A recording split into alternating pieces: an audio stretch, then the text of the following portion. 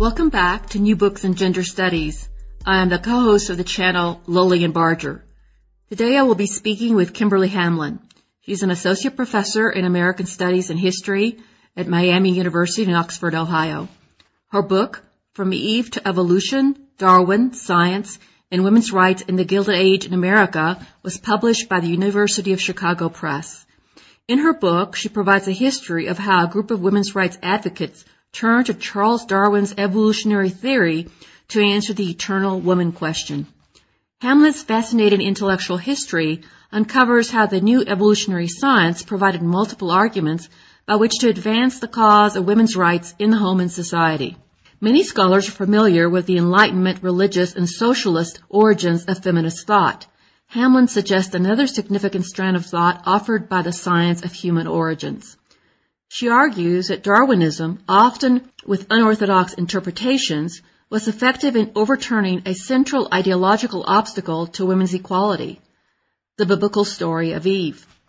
Charles Darwin's theory, against his own conservative views, turned upside down the traditional ideas about women. Freethinkers, socialists, sexologists seized on evolutionary science to build arguments against recalcitrant traditional views. They asserted that their contemporary culture was a construct of erroneous ideas calling for change in order to live in accordance with the evolutionary laws of nature. As Reformed Darwinist, Hamlin's subjects stood against social Darwinism, religious teaching, and custom. Yet evolutionary science under male control was also deployed to reassert women's subordination. Sex difference, as interpreted by many male scientists, pointed to female intellectual lack. Women, mostly outside the science establishment, called on the evidence of women's experience against claims of scientific men. Hamlin offers a lucid narrative of how a group of women intervened in a period between the demise of Eve as the meta-narrative for the meaning of womanhood and the masculinist consolidation of evolutionary science. Here is my conversation with Kimberly Hamlin. Let me introduce you to our author today, Kimberly Hamlin. Hello, Kimberly. Hello, Lillian. Thank you so much for having me today. Well, welcome to the show, and thank you for sharing your thoughts with our audience. Your book is very interesting. It raises a lot of great questions, both about feminism and science. And I love that combination of feminist thought and scientific thought and how it kind of converged together. So tell us a little bit first about yourself, your background, and how you came to write this book. Okay, great. And thanks again for having me. I'm delighted to talk with you. I grew up in upstate New York, not far from a lot of the women that I write about, just about an hour from Seneca Falls, outside Syracuse, New York, in a town called Camillus. I went to Georgetown University in Washington, D.C. for college. And after college, I worked for a senator for 4 years in Washington, Senator Susan Collins of Maine. And then I went to graduate school at the University of Texas in Austin. And around my second year of graduate school is when I sort of started to put the pieces together that a through line, if you will, in my interest was always women in leadership. And so I could see that now looking back with my tenure with Senator Collins and my research interests. And the book began as my dissertation, as you probably figured out. And it started actually my second or third year of graduate school. I was teaching this class called The Rhetoric of Feminism. And this was just a required writing class for undergraduates at the University of Texas at Austin. And so I was, a naive, sort of ambitious graduate student who didn't know any better. And I put together this giant course packet for The Rhetoric of Feminism where I compiled all the pro and con pamphlets and speeches and primary sources that I could find related to pro and con feminist arguments from 1690. I started with Mary Estelle until the current time. So if you could see me now, I'm holding, like a 4-inch thick course packet. And what struck me in compiling this course packet was how often people talked about Eve. Why can't women go to school? Eve. Why can't women vote? Eve. Why can't women participate in public life? Eve. And the women whose speeches and pamphlets and writings I compiled in this course packet tried really hard to work around Eve. As you probably have studied in your own work, people like Judith Sargent Murray would say, oh, well, if you really consider the story, it was Satan who caused Eve to eat of the apple, whereas Adam was only asked by Eve. So really, who's the dummy in this scenario? Is it Adam or Eve? And so they tried to kind of reframe it or say, let's look at the other version of creation in Genesis, which says that in Christ, or not in Christ, we're not to Christ yet, but it says there's no male or female in creation. But those arguments continue to run up against brick walls. So as I was thinking about this, I was also trying to think of a topic for my dissertation, and I wondered if after all these years of, trying to work within this Adam and Eve framework, if when women read evolutionary theory, they thought,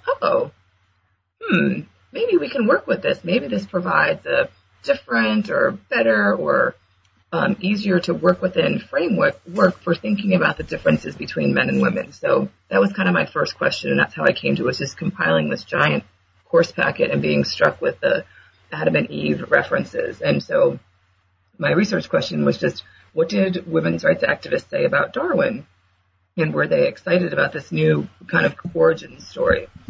So I got several grants and went to the archives and began looking through a lot of 19th century women's rights publications to see what women said about evolution. And in fact, I did find many articles and many speeches where women said, this Darwin guy is great. If we accept this story, then we don't have to talk about Adam and Eve all the time anymore. So that's probably a long answer to your question, but that's how I came to this topic in the first place. Well, I thought that the title of the book, From Eve to Evolution, was very clever. And in the first chapter, you're talking about Eve's curse and really how hegemonic that whole idea was. Mm-hmm. So let's unpack that for our listeners. How pervasive was this idea, and how did it work? What did it do? Well, I think it did several things. I think the Adam and Eve creation story, it not only framed public rhetoric, like I said in my answer to my first question about, why women could or could not do certain things, but I think even more importantly or more damaging to women, it really framed how women viewed themselves, what was possible for them, the idea that women were a secondary creation to man, made out of man's rib, and then simultaneously responsible for the downfall of humankind and their exile from Eden because of Eve's choice to eat the apple, really framed, as I found in my research, not just public debates, but private relationships between men and women and women's views of themselves. So, for example, in that chapter 1 that you referenced, I talk about how Adam and Eve provided a kind of a framework for democracy. There was a lot of examples kind of in the early republic in America, people trying to decide how our nations should work and how you could have subservience within democracy. And Adam and Eve bolstered that idea of how, it gave it a legitimation or a rationale for how you could frame subservience within democracy. It framed ideas about marriage. Why should the husband get to be in charge? Well, because Eve ate of the apple and because she was made from Adam's rib. So it really worked on all levels of society. And like I said, also in terms of how women viewed themselves. One of the biggest challenges that 19th century women's rights activists faced was convincing other women that they needed women's rights. And a lot of that is because of this biblical Genesis version of creation was so deeply ingrained that was what people thought was natural. So that's sort of the subtext of my book, is this question of what is natural. And I'm doing air quotes, what is natural? What are the natural differences between men and women? What is the natural relationship between husband and wife? And I think evolutionary theory really reframed these debates about what is quote unquote natural. Right, but what I noticed too is that the Darwinist feminists, they were also appealing to nature. Yes. And trying to let's get in line with how nature works. Yes. So let's go back and talk about a little bit the science of feminine humanity, which I thought was really interesting, and Darwin's role in that. And which, from what I got from your book, with Darwin was conservative, and he really didn't create his theories to do what feminists were doing with those theories. Right. Yes, this is very much a story of unintended consequences. Darwin was very much a product of his Victorian era. He was sort of the patriarch of his household. His wife Emma really, doted on him and bore many children and was very traditionally domestic and subservient and very happy to do so. But on the other hand, Darwin did support the education of women, and he was very supportive of his daughters, and in his private correspondence with women, which there's the larger Darwin Correspondence Project has a newer arm called the Darwin and Gender Project, and they have published on their website several letters that Darwin wrote to individual women, and there you can see a more nuanced perspective of Darwin's views on women. But as he was writing his major books, Descent of Man and Origin of Species, the version that comes across as a more sort of traditionally patriarchal view of the relationship between the sexes. So yes, this is a story of unintended consequences, but The Science of Feminine Humanity is the title of chapter 2 of my book, and there I look at how women's rights activists used evolutionary theory for feminist purposes. And my goal here was twofold. On the one hand, what I found when I reviewed the existing secondary literature on the topic is that most people who write about women in science in the 19th century say this is really the story of women, getting screwed. Like as soon as science came along, they just looked for ways to naturalize age-old biblical ideas about female inferiority and dress it up in new scientific language. And so on the one hand, that's totally true, that if you look at what male scientists and a lot of male doctors said about the quote-unquote natural reasons for female inferiority, that's the story you find. But I thought to myself, well, what happens if we look at what women said about science? What happens if we look with what women said in response to a lot of these sexist theories about the differences between men and women? And there I found a very different story. There I found women's extreme enthusiasm for science, partly because of what we just talked about, that it gave an alternative creation story. It let them talk about things besides Adam and Eve. And also because women really appreciated the scientific method as it was emerging during that time. And not only did they appreciate it, the women that I write about, Antoinette Brown Blackwell, Helen Hamilton Gardner, Mary Putnam Jacoby, also very actively helped create what today we consider the scientific method. And they did so by offering very astute critiques of these very sexist theories that were lobbed against them, such as... Basically, I'd ask you about this. Women's involvement in science at that time was indirect, as observers and commentators reading it, but they weren't actually doing it. Is that correct? That's correct, yes. I have a section in chapter 2 called The Gender of Science and the Science of Gender that talks about how in the 1870s and 1880s, which is when women's enthusiasm for science peaked, it was also the time that science started to become professionalized and institutionalized. So whereas some few earlier women had been able to participate more actively in science as, amateur scientists, which was kind of what Darwin was, by the 1880s, 1890s, those avenues were closed as science became something that you needed a credential to do, you needed an institutional affiliation, you needed to be published in a peer-reviewed journal. So it's this brief window in the 1870s, 1880s where women are enthusiastic about science, and there are some venues that women can still publish about science, think about science, write about science, before it becomes entirely professionalized and institutionalized, which also makes it really masculine, as Margaret Rossiter and others have shown. So yes, the women I write about were participating in an earlier kind of definition of science where you didn't need credentials or institutional affiliation, where you could observe the animals and plants and nature around you, read the work of others, and respond critically to it. They also published in popular venues like Popular Science Monthly, which was not peer-reviewed, as opposed to a journal like Nature, which was peer-reviewed. And they also talked a lot about science in women's clubs, in particular through the Association for the Advancement of Women. They had an active science group within that organization. So in their women's club network, too, they also talked a lot about science. Now, women at this time were also getting a whiff of the fact that men were shutting them out more and more. So you've got the whole thing of the Smith yeah. College lab. Talk to me about that. That was really interesting. Okay, great. Thank you. One example that I use in chapter 2 to show how enthusiastic women were about science and also how controversial women's participation in science was is the story of the Lilly Hall of Science at Smith College in Northampton, Massachusetts. Smith, as you probably know, was one of the, 5 sisters or 7 sisters, the prestigious colleges, all women's colleges that offered women the traditional male curriculum.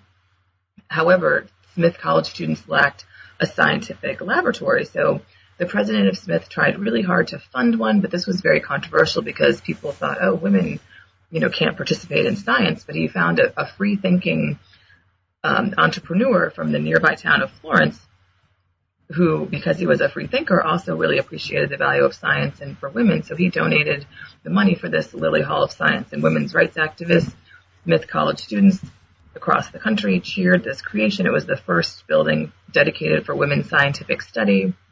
I have an image of my book, which I really love. It's women engaged in studying anatomy and skeletons of vertebrates, and they've got all their beakers and lab equipment out on display, and you can really see their enthusiasm in this image.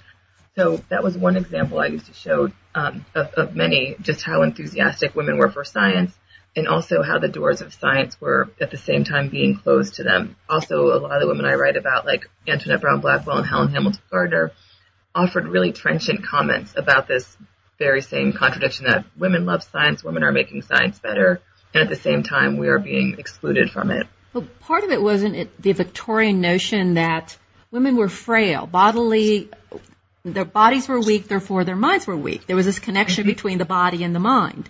Yes. And so part of the scientific effort that you're talking about in your book is women trying to demonstrate that pregnancy and lactation and all these things are not weak. Mm-hmm. Exactly. And that's one of the main examples I talk about in chapter 2, which is sort of well known among these 19th century debates about women. It's the book by Dr. Edward Clark, a Harvard eyes, ears, and throat doctor, who was inspired to turn his attentions to women's physiology by the question of whether or not women should be admitted to Harvard in the 1870s. So Dr. Clark said, no, absolutely, women should not be admitted to Harvard, and he wrote a book detailing why, and it's called Sex and Education, or A Fair Chance for the Girls. And his main point was just what you said, that this is one of his quotes. He said, the brain and the body cannot functionate at the same time. So he said, women going to college at the same time that their bodies are supposed to be developing and getting ready to have babies is a terrible idea. He warned that a third gender would evolve, which he called a gene, which he compared to the sexless class of termites. So he made all these dire predictions about how women's bodies would shut down if they pursued, mental exertion at the same time that their reproductive capacities were blossoming. So, and that story is kind of well told as an example of this sexist science of the 19th century. But what I thought was really interesting was the ways in which women's rights activists rallied to oppose Clark. So if you look at the women's rights magazines, newspapers like the Woman's Journal, the Women's Tribune, almost every issue has a story about Dr. Clark, what they're doing to denounce Dr. Clark, how he's wrong, why he's wrong. I also surveyed to see how many books were written in opposition to Clark. I found several books, several articles, poems, novels, all written by women and a few male women's rights activists denouncing Clark, not just for his conclusions, which they believed were mistaken about the link between menstruation and weakness, but also for his methods. And that was sort of the larger point of my chapter, is women just weren't saying, oh, no, you're wrong. They were saying, your science is wrong. Your science could be better. These methods are not objective. They make no sense. And the woman who finally undercut Clark's arguments about menstruation was Dr. Mary Putnam Jacoby. And not just by saying that his arguments made no sense, but by providing a much better scientific model. So Clark, when he asked, how does menstruation affect women going to college, who do you think he asked? Did he ask women? Did he ask college students? No, he didn't. He asked his male friends for second or third hand anecdotes. So now we laugh, right? That's a ridiculous way to do science. But at the time, people thought, oh, sure. And so part of Mary Putnam Jacoby and the women I write about argument was to say, if you want to know about women's bodies, you have to ask women. You have to look at women. You can't just count on the third hand or second hand testimony of your male colleagues. So Mary Putnam Jacoby's book, The Question of Rest During Menstruation, provided the biggest, most comprehensive survey of what regular actual women experienced during menstruation. And she found that, no, they weren't weakened or debilitated, and that, in fact, what made them feel worse was sitting around doing nothing. And what made them feel healthy throughout the month was exercising, being active, going to school. So she undercut his argument, but then this chapter 2 ends because I keep kind of looking at this Clark debate, and I see that after Clark's ideas about menstruation got discredited, he simply looked for a new way to say that women were inferior. So his new way to say that women were inferior was their brains. He drew on the work of another pioneering male doctor, William Hammond, who was the founder of the American, he was a founding neurologist and founded the American Association of Neurology, and was one of its first presidents. And he said that women's brains were inferior to men's in 19 distinct ways. So Clark drew on that work to say, well, now women can't go to college, not because of their periods, but because their brains are inferior. So, and then I traced the women who responded to that claim, including Helen Hamilton Gardner, who is the subject of my current project, who published many speeches and articles against Hammond's theory of women's brains, and then ultimately donated her own brain to Cornell University's Burt Wilder Brain Collection, where it remains on display today in Cornell's psychology department. In case you're ever in Ithaca, you can go see it. But she donated her brain to prove that women's brains were not structurally inferior to men's. So, and it was her brain because she was an educated woman, she was intellectually engaged, and she wanted to show that a brain that was intellectually engaged between men and women, it wasn't going to be different.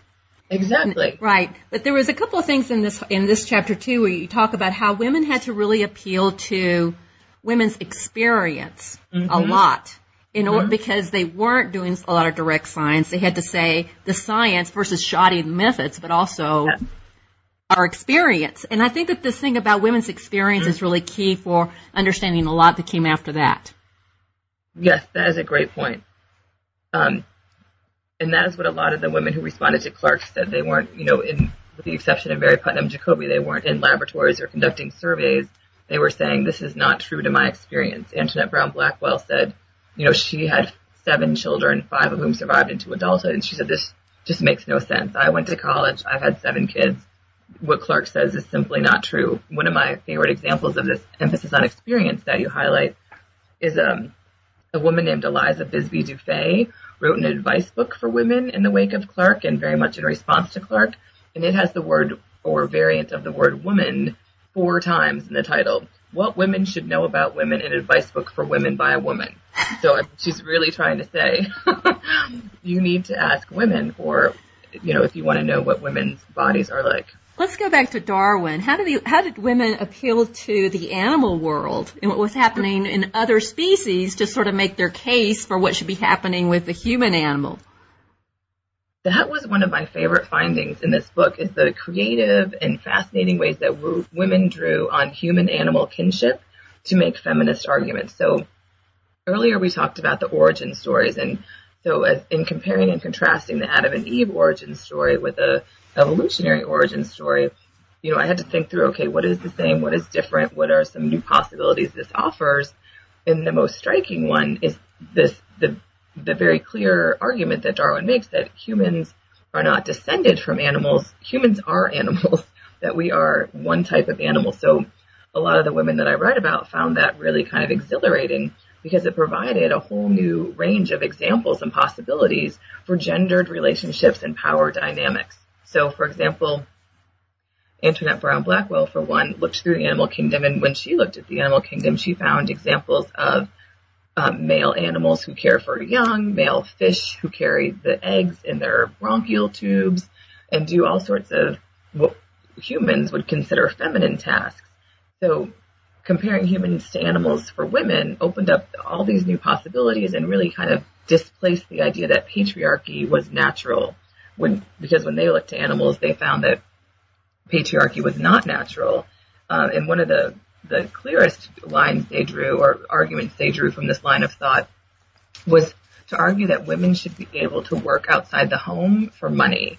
So this is kind of the basis of Charlotte Perkins Gilman's many books, starting with and including Women in Economics, her most famous publication from 1898. And so what Gilman and a lot of the women I write about said is that humans are the only species in which the female is dependent upon the male for food, and that this is totally counter-evolutionary. It makes no sense. It's not good for the strength of the individual women. It's not good for the offspring to have one half of the species utterly dependent upon the other, and it has no natural precedent. the women said, okay, if as educated people we're supposed to believe in evolution, and if evolution shows us that humans are animals, then let's follow this through to its logical consequence and behave more like the animals in this realm and stop thinking that patriarchy and female dependence upon men is quote unquote natural. The what's tied into this also is the whole Darwin's theory of sex choice. Yes. Sex selection. So I thought that was very interesting, and I'd like to hear more about that. Okay. So in addition to this idea that women should be allowed to work outside the home because that mirrors more what happens in the animal kingdom, women also argued that the females of the human race should be allowed to play the most active role, the role of selector, when it comes to sex. So the key element in Darwin's theory of sexual selection, which he introduces, he talked about it in Origin of Species, but which he explains in The Descent of Man, is the concept of female choice. So Darwin said that he argued that sexual selection was equally, if not more important than natural selection as an evolutionary mechanism, which was very controversial at the time, but he remained convinced of this to his death. And he said that within sexual selection theory, there was two main elements. One was male battle. He said males battled either, with their horns or tusks, or to display their finery, like the peacock's feathers. Males battled for the attention of the females, and then the females in all species except for humans, Darwin said, the females chose with which male to mate with. So again, women made this argument that basically said, okay, again, if humans are supposed to be animals, then why are we the only species among all of the other animals in which the females don't choose? They said it's counter-evolutionary. It leads to weakened offspring. It makes no sense. And the women who were most apt to take up this argument were socialists. So the chapter 4 of my book is about how this concept of female choice kind of traveled and resonated through socialist and sex reform circles at the turn of the 20th century. Now you might ask, okay, why did socialists most like this argument? Socialists like this argument because they said that in order for women to freely choose their mates, they also have to be economically self-sufficient, because there's no such thing as free choice when you need a man to have food on your table and a roof over your head. Then there's no freedom in such a choice. So they liked this idea because it allowed them to talk about female economic independence at the same time that they could talk about female reproductive autonomy. So as I said, I trace this idea around and I follow it to Margaret Sanger, who was very much influenced by the socialist and sexologist iterations of the concept of female choice and the idea that it was natural.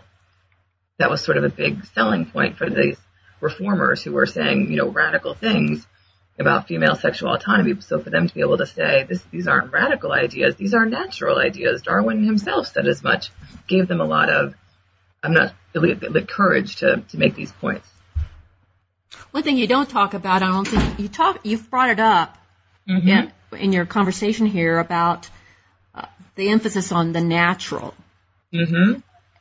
And can you talk a little bit about that? What is the natural? Because, the religious argument was this is natural based on what God designed. Right. So it's like natural is set over against culture.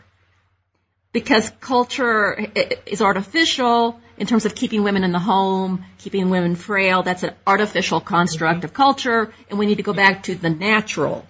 Right. Did they have an understanding of this opposition that they're setting up between culture and nature? And yes, I think they very much did, especially Helen Hamilton Gardner, the woman who donated her brain to science. A lot of the arguments that she made against William Hammond's theory of brain inferiority were on this exact topic of nature versus culture. So when she critiqued Hammond's methods, as you mentioned earlier, when Hammond studied brains, he, first of all, knew if they were male or female, and second of all, his male brains had been donated by, the most eminent thinkers of the time. And he compared these eminent male brains to female hospital pickups, as Gardner called them, and women who had died anonymously on the streets or in public hospitals. So as we talked about earlier, she wanted to donate her own brain so that for the first time, science could study the brain of an educated woman and compare that to a brain of an educated man. But she also kind of thought through Hammond's method and said, if you really want to know if there's differences between male and female brains, you should really study the brains of infants, because otherwise, if you study the brains of adults, the influence of culture could be at play. So if in fact you do find differences between male and female adult brains, who's to say whether or not that's nature or culture? Those weren't the exact words used, but that's sort of what she's getting at, that, what accounts for sex difference? Is it nature or culture? And that's precisely the question a lot of the women that I write about were grappling with. And to them, as you suggest, evolutionary theory offered a new version, if you will, of the natural. Now, as people who write about Darwin have argued very persuasively, Darwin's version of nature is highly cultured too. How Darwin describes nature, how Darwin depicts nature is very much a product of his environment, and the strutting male peacocks and the coy peahens he describes have more to do with the men and women of London that he knew than with the peacocks he observed. So in this version of nature that the women I write about were drawn to, it was still very much about culture. And I think that shows kind of where more modern thinkers on this topic come down, and that is that you can't really separate nature from culture, that it's a false binary, that nature informs culture just as culture informs nature, and that there's no such distinction as people previously thought. But to answer your question, yes, this is very much the debate that the women I write about were trying to have. So this is sort of an early anthropology. Before we have modern anthropology, they're asking these anthropological questions. Mm-hmm. And I was wondering if there was anything, I don't think I saw it in your book, was there anything about looking at other human cultures and how they structured their societies at this point or not? Were they just looking at animals, other species? Other 19th century women, and I think you're familiar with some of the people who wrote about the matriarchate and early matriarchal societies. So like Matilda Jocelyn Gage was really influenced by this 19th century early anthropological tradition of looking backwards in time and trying to find a matriarchal golden age. So yes, other 19th century women's rights activists very much tried to compare their current situation to other human societies, either in other parts of the world concurrently or previously. But the women I write about, women who mostly were looking to animals.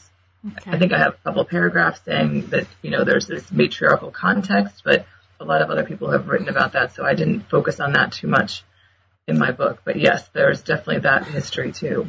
Now, they had opposition within the women's rights movement. Mm-hmm. They were the women you're talking about are a minority voice, to say the least. Yes. And they quickly were sort of marginalized to a large extent and sort of shut out. Yes. Why?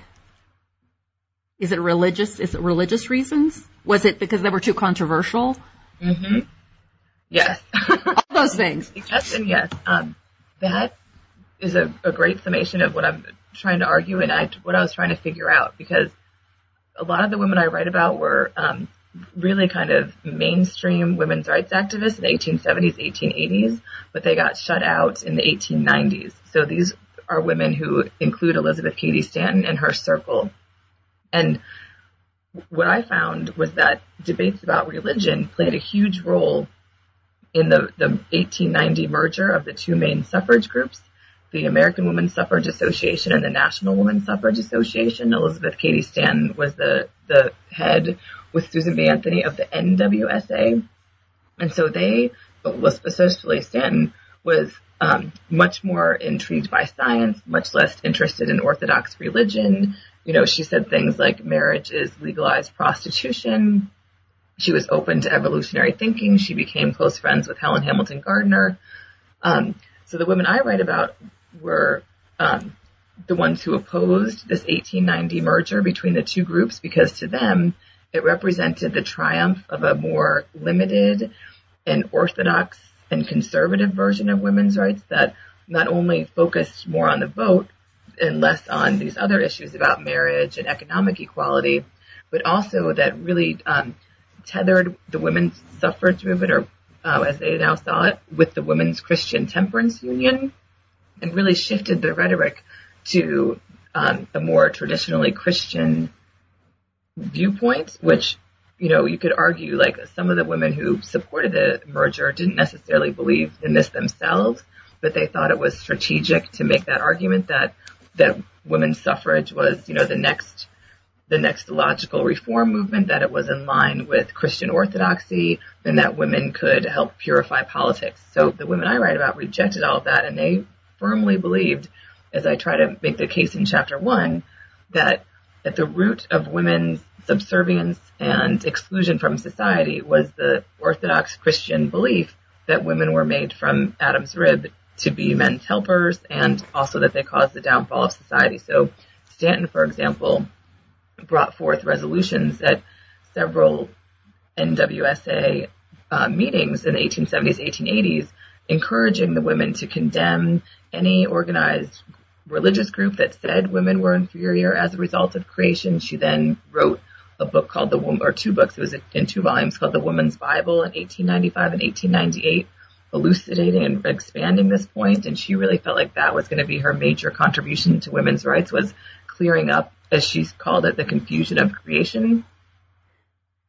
So it's sort of like the difference between, very roughly, it's like the main movement was liberal, but these women were cultural feminists who really believed that the problem was more than just getting the vote. The problems were cultural problems. They were deeply ingrained in how we thought about men and women. Yes. And I don't know if the two groups may, and I think in some cases did, agree on that point, but they disagreed strategically. So, I think Susan B. Anthony, Stanton's longtime ally, probably agreed with her, but she also thought, Elizabeth Cady Stanton, if we go around saying marriage is legalized prostitution and Christianity is designed to degrade women, we're never going to get the vote. So I think she may have just been more strategic in her thinking, not necessarily more religious. Right. Or not that she wasn't concerned about the cultural aspect of it. Mm-hmm. Right. But she just thought it's more practical for us to get the vote first. And we know from Lisa to Charles' work in The Myth of Cynical Falls what was going on there. So, okay. This is really fascinating. It's so interesting. So you didn't talk a lot about this, but you did insinuate it in your book. What kind of pushback did they get from male scientists? Were they just ignored? Mm-hmm. They'd respond to them in writing and say, Mrs. So-and-so is, out of line, she should go home and have babies, or how did they respond? Yeah, there was some of that. So the women who did publish with scientific publications like Popular Science Monthly, they were generally denounced by male scientists. So, for example, Helen Hamilton Gardner had a really fascinating and lively debate with William Hammond, the guy whose brain theory she was trying to disprove, in the letters to the editor section of Popular Science Monthly. And he said precisely those things. Like, he even made fun of her for using italics. And he said, I've wasted too much time on you and your feminine proclivity to use italics, and you have no idea about science. And she was trying to say that, his science was bad because he had non-objective methods, so that he very much did, ad hominem attacks on her. And that was pretty much par for the course for the men who did respond to women, but I think the more common reaction of the male scientists towards the women I write about was to ignore them. Another review that comes to mind is the Popular Science Monthly review of Antoinette Brown Blackwell's book, The Sexes Throughout Nature, which was published in 1875. It was the first feminist response to evolutionary theory. And Popular Science Monthly responded and basically said, kind of patronizing, like, oh, so nice, little Miss Blackwell, that you took the time to write this book. It's so cute that you wrote a book. But they then went through and totally took apart her arguments. And the argument they objected to most was the idea that women's maternity did not set them apart. So we talked about Blackwell a little bit earlier in the question about animals. And Blackwell looked a lot to the animal kingdom. And in her book, she had charts that compared the males and females of all species leading up to humans, and she gave them plus and minus columns for various traits. And one trait that she did not give special credit for women to was maternity. She considered both males and females as contributing to parenthood. So this was what really set the Popular Science Monthly Reviewer off. They said, in your list of pluses and minuses, you didn't even include maternity, the special gift of, the female sex, which makes them not equal to men, but superior. So how could we possibly believe your other arguments when you don't even think maternity makes women superior? That was interesting, too, that this was a double-edged sword. This evolutionary science was a double-edged sword. Mm-hmm. Because other people were arguing that evolution showed that women were superior because they were maternal, and therefore they needed to be mothers because this was their highest calling for the species. Exactly. So I found that it was ironic that it got turned on them a lot. Yes, it was. People made all sorts of arguments, very contradicting arguments about what was natural, about what evolutionary theory meant for men and women, and a lot of these contradictions can be seen in the arguments about female reproduction and their role in maternity. So some of the women I write about not only talked about women being superior to men because they were the ones who could produce babies and also feed them from their own bodies. That was the argument of Eliza Burke Gamble. She said, how dare evolutionists say men are superior? Women are the ones who provide nutrition for babies and also through breastfeeding, But again, like you point out, that's a double-edged sword because then you're setting yourself up to perhaps spend, most of your adult life doing that, which is not what these women wanted to do.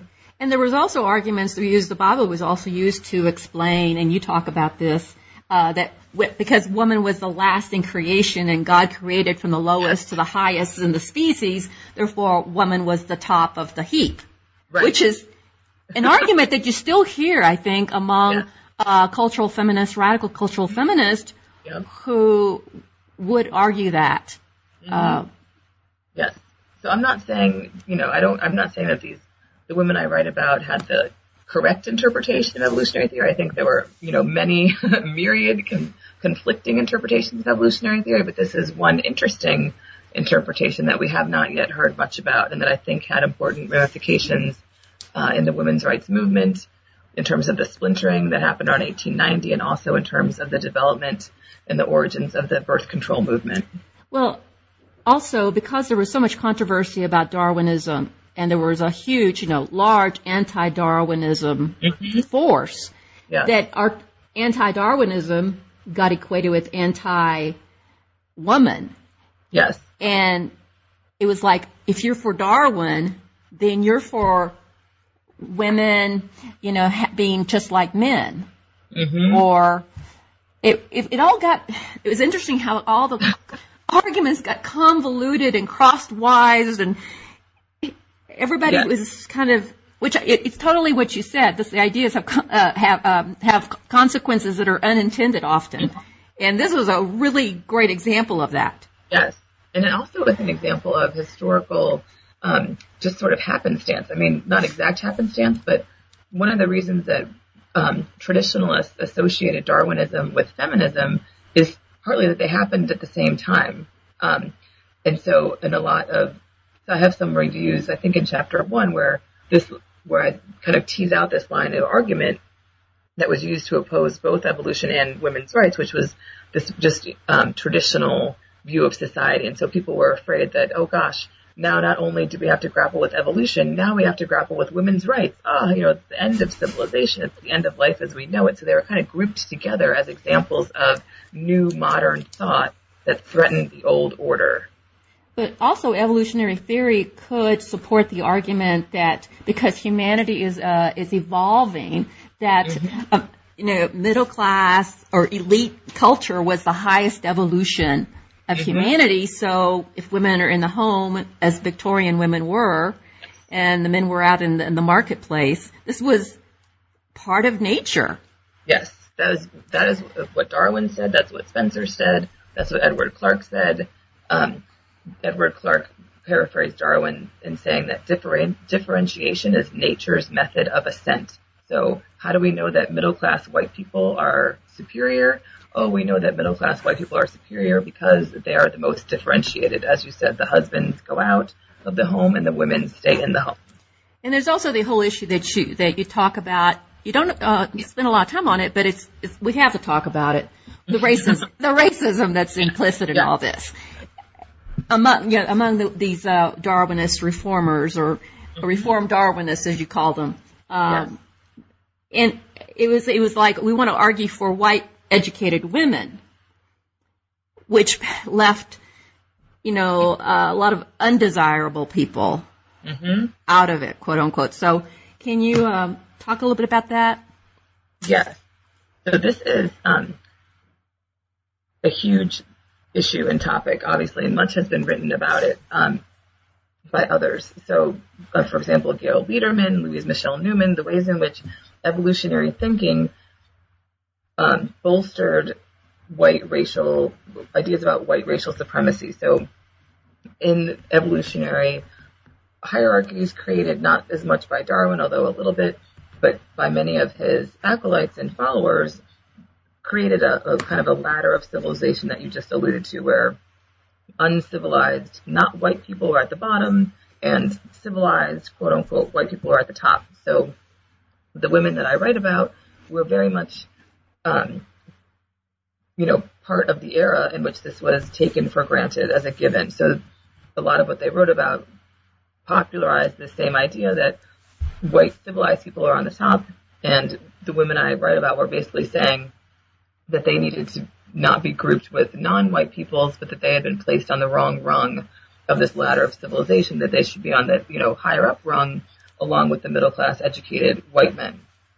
So they were informed by this kind of evolutionary hierarchical thinking, although I do want to say that I don't think it's historically accurate or fair to charge them with racism, because a lot of the women I write about would not remotely have been considered racist in their day. They opposed lynching. They worked for abolition. They worked with African Americans. So while today's standards we would consider them racist, in their own time they were not. So I think a lot of scholars, especially literary scholars, for example, who may not be as familiar or interested in the historical context, often claim that people like Charlotte Perkins Gilman, we should dismiss them because they're racist, or Elizabeth Cady Stanton, we should dismiss them because they're racist. And I really don't think that that is fair or true. I think we should put them in their historical context, understand the options that they had, understand the worldviews that prevailed at their time, what influenced them, and of course, denounce them when they said racist things, but not, out of hand. Right, I understand. I think that's fair what you're saying. I think it's definitely fair what you're saying. I was interested, though, in how they constructed their own arguments for themselves by, deploying other races as sort of, we're not like them, we are different from them. Whether that's full-blown racism, that's a contextual question. But yes, they definitely used racial ideology and racial language to say, we are not like these non-white others. We are like the white men that, we are married to. Put us on the same rung as these guys. So, yes, it was very much a racialized argument, as Louise Michelle Newman and Gail Biederman and others have established. There was other things going on, too. I'm backtracking here a little bit. Gynecology was being developed, and that was also sort of feeding into this. In terms of women's bodies being sort of stripped of all this mystery of procreation, and that women, they fit pregnancy. That was the term that you used. Yes. So this was one aspect, I think, of the popular and scientific reception of Darwin that pro and con women's rights activists could agree upon. That the old idea that pregnancy was a curse, Eve's curse in particular, should be discarded because it no longer made sense in an evolutionary age to think of pregnancy as a curse or as a disease. In my book, I cited some examples from older medical textbooks where they explicitly called pregnancy a disease and a mysterious disease that women shouldn't bother trying to figure out. They should just kind of abide the suffering, just like their foremother Eve did. But in a new kind of Darwinian age, that didn't make any sense when you think about reproduction as driving the evolutionary process.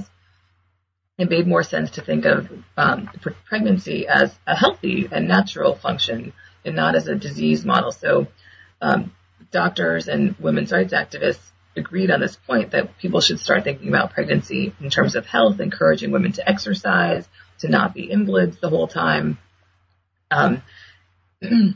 Excuse me. Which is it's our total age today. I mean, yes, today exactly. It's that's where we got it. Yeah, if you're not running a marathon while you're 8 months pregnant, right? What are you doing? Let me ask you another question. We all kind of look at intellectual history here. We know the Enlightenment and the socialist and the religious sort of roots, ideas that fed feminist thought, that it's a very complex history with lots of things feeding into it. Would you say that Darwinian science or the science of human origins would be another major contributor to this mix of how feminist thought has advanced or developed? Yes, that is precisely one of my main arguments. And as we talked about earlier, I was trying to make the case that this history has sort of been obscured because the women I write about were so distant from mainstream women's rights activism after 1890. So they weren't publishing in the women's rights journals anymore necessarily. They were publishing in free thought journals, sexology journals, socialist journals. So this other aspect that was really vital at the time has been a little bit obscured to historians. So I wanted to highlight this other major influence on turn of the 20th century feminist thought. Okay, when I'm reading it, it's okay. Presentism is showing up, okay, because I'm reading this and I'm going, this sounds like so many things we're still arguing about or still thinking about. The whole idea of women's health and how doctors dominated and scientific studies on women's bodies, or they're using male models and then applying the results to women. I mean, it's unending. Yeah, so, and how do you see those women really impacting? I think, and this is not, you don't deal with this in your book, but I think it's really important. I think you could probably give us a very learned response to this. How does this feed, I think, into the 20th century in terms of what happened with the feminist movement, with women generally in the culture? Sometimes the people who are the minority end up having much more influence in their numbers, which is what I see here. I think I would say I have two answers to that question about what do these women have to teach us about today, or what would they say about today? And one I would say is that I hope that my book shows that this 20th and 21st century idea that we have that somehow science, and in particular evolutionary science, and feminism are at odds is mistaken. That is an idea that has an important history, and for much of the 20th century, you could very clearly make that case. But I think that these women show us a road not taken, a road or a possible avenue of feminist science, feminist evolutionary science. So I think that's one legacy they leave, is this importance of understanding that feminism and science often and should go hand in hand, and that they are not at odds. And the second, now I've forgotten the second legacy or idea I think they would want us to think about is to always consider the historical context and the scientific, and to think critically about the science of any studies of sex difference.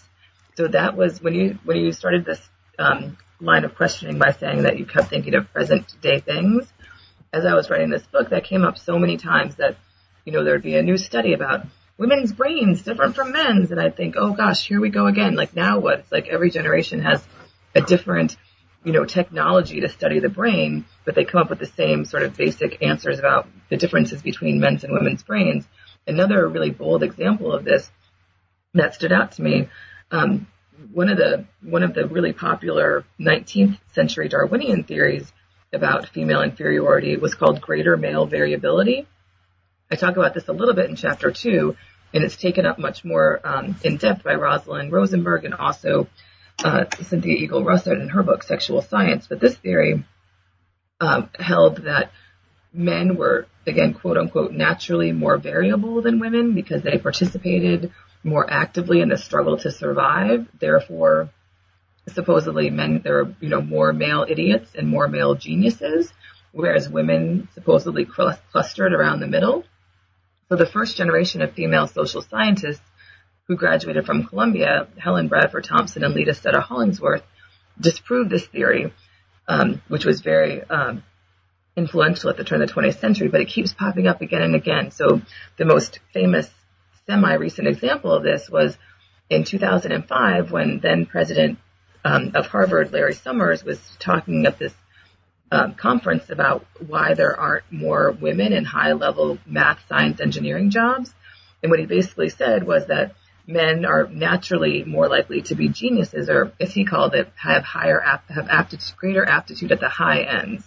And so I saw that and I thought, oh my God, it's greater male variability again. So a lot of these theories of difference, of naturalizing difference, keep coming up with different words or different technologies, but kind of the same basic principles. So I think the women that I study would say, hey, wait, maybe we should remember that they also thought this in 1890. Maybe we could think about the historical context. Let's think about, what is the science that is supposedly proving the sex difference. So those, I think, would be their two legacies for us. Yeah, because bottom line on this is we need more women in science. Yes. Yes. Exactly. That's what I'm getting. Because we still do hear lots of studies every day. There's a study about we've studied this and women are more this and men are more this and then it gets applied into popular culture and it just continues on and we can never get over it. So what is the takeaway of your book? What do you want readers to get out of this book? When they read it, what is the main thing that's gonna stay with them, you think? There were so many things in your book that were wonderful that. Oh, well, thank you. Really liked it. You're a very thoughtful interviewer and reader. Thank you. I think the main takeaway message is that feminism and science go hand in hand. And yes, as you just said, the moral of the story is we need more women in science. And also that some of the arguments that women made in the 19th century are still relevant today about women working outside the home, about female reproductive autonomy, and how central these are to women's overall equality. Co-parenting is another one. Exactly. Yes, that was my favorite chapter to write, honestly, was the chapter 3 about a lot of these feminist arguments regarding co-parenting and, what men should contribute to the home to enable women to do more outside the home. That was another kind of example of, I thought, oh, God, is it 1880 or 2015? A lot of the same issues really resonate today. Okay, that whole when you're talking about the home, that's another thing I noticed too. The home and outside the home, this dichotomy still is pretty much intact in these arguments. No one is. Well, maybe Gilman is, but Gilman, Gilman really wanted to go with her end. Right, but she seemed to be the only one that sort of like said we need to kind of break down this wall between work and home, with the communal kitchens and that sort of communal raising of children. We're still pretty much stuck with this structure of the public, private, home, work. Yes, and a lot of the I gave the sort of Larry Summers example about science of sex difference, but the other recent examples that really resonate with my book are the sort of Sheryl Sandberg Lean In books. Oh, and yes. There's a great, recent literature of why haven't women broken, into the top ranks of business or science or academia. And usually the answer has something to do with what people call the second shift and the fact that women still have to, do the majority of domestic tasks and child rearing. So that's something that the women I write about were very much interested in, and they really realized, and I think we've lost that aspect of 19th century feminist thought as we've tended to focus more on suffrage history. But, if you start questioning the separation of the work and home, you really are attacking the whole structure of a capitalist society. Yes. Yes. Right? Exactly. Yes. So this is where, the personal gets political. Yes, exactly. Okay. Kimberly, you've been so generous with your time. I do have one final question for you is, what are you working on now? You mentioned it earlier, but... Oh, yes. Thank you for asking. So right now I'm working on a biography of Helen Hamilton Gardner, who we've talked about a little today. She was the woman who donated her brain to science to prove that women's brains were not inferior to men's. But that was just one chapter in her hugely fascinating life. So her life mirrors almost exactly the first wave of feminism. She was born in 1853 and she died in 1925. And along the way, she's kind of a Forrest Gump character, if you will. in the women's rights movement. She pops up at all the major events. She's, close friends with Elizabeth Cady Stanton, and then later Stanton's main rival, Carrie Chapman Catt. So she plays this pivotal role in the passage of the 19th Amendment. So she opposed the 1890 merger and was kind of banished from suffrage for her radicalism. She had come to the public fore as a prominent freethinker in the 1880s. She was known as Ingersoll and Soprano. So she sort of gets banished along with the other free-thinking feminists. But then in 1907, she and her second husband, who I think was a prominent Civil War veteran, moved to Washington, D.C., and she lived right next door to the Speaker of the House, James Beauchamp Clark, as he was known. And so the suffragists, led by Carrie Chapman Catt, recruited her back to the fold. They made peace with her. They made up. So she's the only person who kind of survived that 1890 split to come back and be rehabilitated. And she was promoted to be the vice president of Nassau in charge of congressional affairs.